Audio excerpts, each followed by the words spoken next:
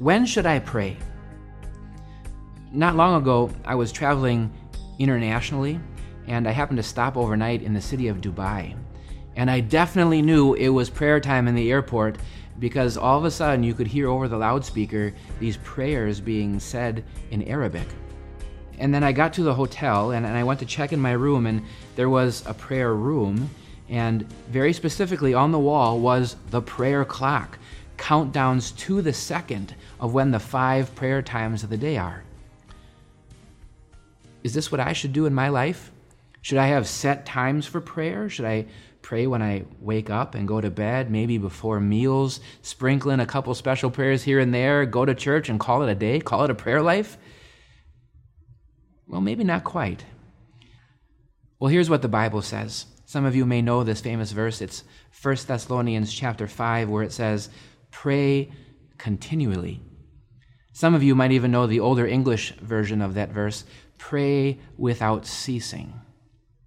Well, okay, but what does that mean? What does that look like? Does that mean I wander around all day long, kind of mumbling to myself, sort of chronicling my life to God all day long?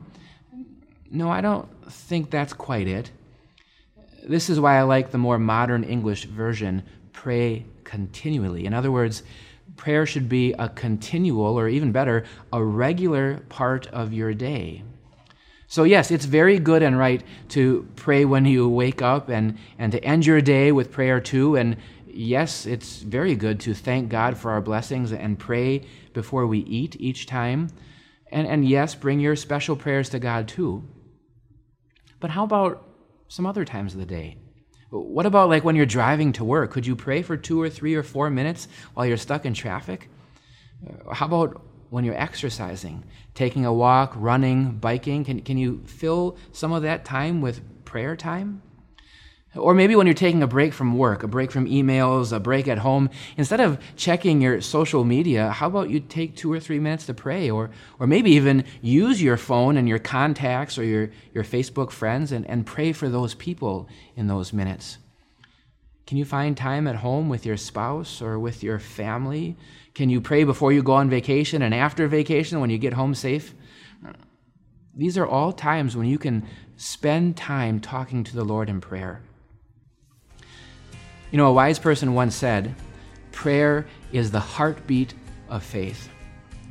In the same way that I would know there's a problem if my wife and my children aren't talking to me because there's no communication going on, so there's also kind of a problem if I'm not talking to my Heavenly Father. God wants us to pray. God tells us to pray. God is ready to answer our prayers. So friends, pray. And pray continually.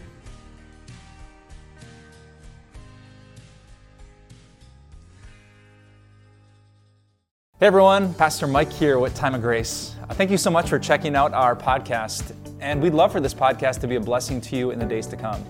So if you could share this podcast, subscribe so that every episode ends up in your feed, or just leave us a review, we would love more and more people to hear this message so that their lives can be surrounded and blessed by the grace of God. Thanks again, and have a wonderful day.